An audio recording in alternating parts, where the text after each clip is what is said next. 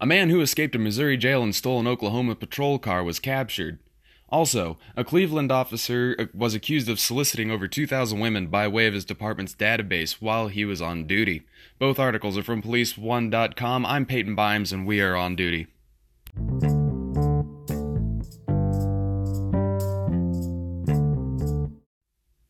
Boy, this is fun. In Sedalia, Missouri, Travis Lee Davis was arrested as a suspect in a kidnapping case. When officers first arrived to arrest Davis, he was trying to hide in the attic of his garage. Chief Matt Wirtz said, I quote, "He tried to get away from the officers through going over the rafters, but officers were able to grab him when he got over by a wall and quickly handcuffed him." After Davis was arrested, he complained of a medical issue and was therefore taken to the hospital and was found to be fit for confinement. Davis had been taken to this jail 5 weeks prior after a hostage situation that had taken place in Buckner Court. After escaping on the 9th of March, there was a two-state manhunt for Davis. Davis was later recaptured in Heavener, Oklahoma, but ended up stealing the patrol car in which he drove for a mile and a half before crashing it. He was suspected of later stealing a pickup which he used to travel back to Missouri. He now sits in isolation in the Pettis County Jail in Sedalia.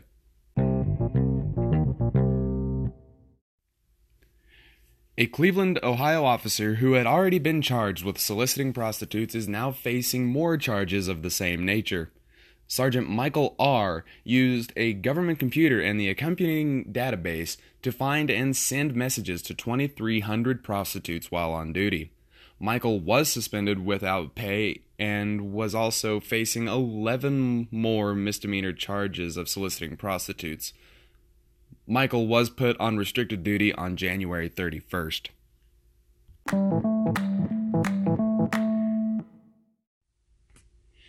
Travis Lee Davis must be one of the biggest fans of Ted Bundy I've ever heard of in recent months, because that's exactly who he reminds me of. Bundy escaped the same number of times, considerably longer in duration, in comparison to Mr. Davis. If you remember, Ted Bundy, his first escape was out of a courthouse window, a second or third story courthouse window, in which he landed firmly on the grass and ran into the mountains. The second time that he escaped was, I believe, through a light fixture, the hole in the ceiling for a light fixture, in which he lost so much weight he was able to squeeze through. It was not a very big hole in the ceiling that he wiggled his way through, but it was pretty obvious how he escaped that time because of the large stack of books on the ground right beneath a empty hole in the ceiling that was meant for a light fixture. He stayed escaped, though, for considerably longer the second time because he changed his tactic a little bit. The first time that he escaped, he went into a cabin in said mountains and ended up almost starving because when they got him back, he was very, very frail and malnourished. The second time, they didn't even know that they had Bundy in custody until much, much later. Bundy was very good at changing his appearance. He's what some would call a chameleon. He looked so different when he was arrested the second time that they didn't know who they had, and he wouldn't tell them his name as well. But later on it was discovered that it was Bundy, and he remained in custody after that. And if you go on Netflix, there is a documentary. It has something to do, I think the title is something like the Ted Bundy tapes or something like that. But if you go there and watch it, you'll be able to see all this footage and whatnot and sound bites from Bundy. It is pretty interesting, and it is also something else to see the footage of him being the lead attorney in his own defense. It is something to see him fly around the courtroom, as charismatic as he was. and ultimately fail and see just seeing it all unfold is something else to actually watch the footage of. But he reminds me of, or I'm reminded of Bundy when I see the story about Davis because of just the sheer ability to escape.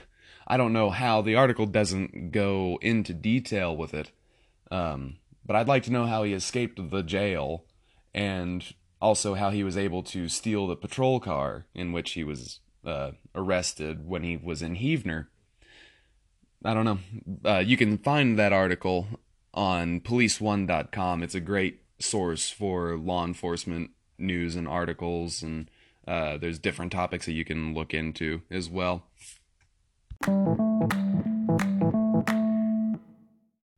So I want to talk about how this department really screwed up when it came to the officer that decided to solicit 2,300 prostitutes using the government computer and the software, or rather the database therein.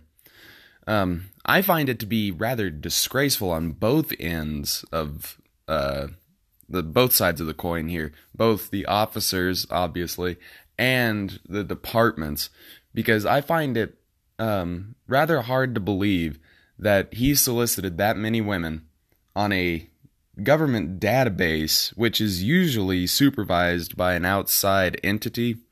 I find it hard to believe that he wasn't caught sooner. I know that he already faced charges for it, as the article states, but I never did see how they, how they caught him the first time, or how he was soliciting those prostitutes. I know that around here, where I work, the database used is NCIC, and they have quite the microscope on the people that use it. I've heard many stories of people being fired and not allowed to work in law enforcement anymore. Even if they were just dispatchers, it still counts. They're not allowed to work in dispatch anymore because they did something exactly like this, except it was like with ex-boyfriends or girlfriends or just friends that they wanted to snoop on, pretty much, and that didn't fly with NCIC. So you got to wonder. I mean, someone probably knew. I mean, he was a sergeant. He was a ranking person in that department, but he also probably had plenty of people supervising him as well. So here's a headline that I did not share earlier. Actually, it's not a headline, more of just a topic. But I saw an article about one Sergeant Mark Dennis, and he decided, being in the position that he was, his position, by the way, is he's supposed to calibrate machines used in the forensic lab to certify that they are working correctly. I believe it's on a monthly basis that he's supposed to do that. He didn't, but what he did do was falsely report that he did, to therefore make it seem as if everything was working properly. This kind of reminds me of, and there are multiple cases of this, but it reminds me of at least one forensic scientist that I knew of who decided to falsely report results in order to put the suspect, or get the suspect that law enforcement had in the position of being guilty. They were trying to make it so that law enforcement didn't have to work so hard. I imagine this is kind of the CSI effect at play, but in a forensic lab. It's kind of backwards, because usually you think that the CSI effect usually only affects like juries or just passers-by, to just someone from the outside looking in. That's not really the case, it seems here. I feel like these forensic scientists think that if law enforcement thinks this person did it and they give you evidence to try to prove that, that is what they're doing. But if it comes back and and the evidence tells you, no, that's not the guy, then that's perfectly fine. That happens all the time.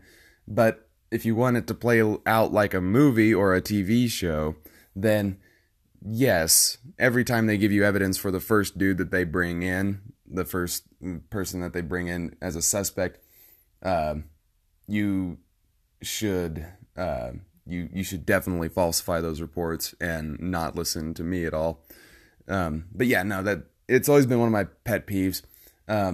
I myself am a police officer, and I went to school and got my associate's degree in crime scene investigation, and we studied a broad spectrum of things related to crime scene investigation. There was a lot of forensics. We did cover we covered quite the quantity of subjects that surround law enforcement. And one of the biggest things that I hated was hearing about forensic scientists that would falsify reports, because who can people in law enforcement trust to give a solid result if not the forensic scientists that they have to send those pieces of evidence to? Because I know around here where I work, I work in Kansas. The Kansas Bureau of Investigation, their forensics lab is the only place that we can send our stuff to get tested. And if they start falsifying reports, then we're kind of screwed.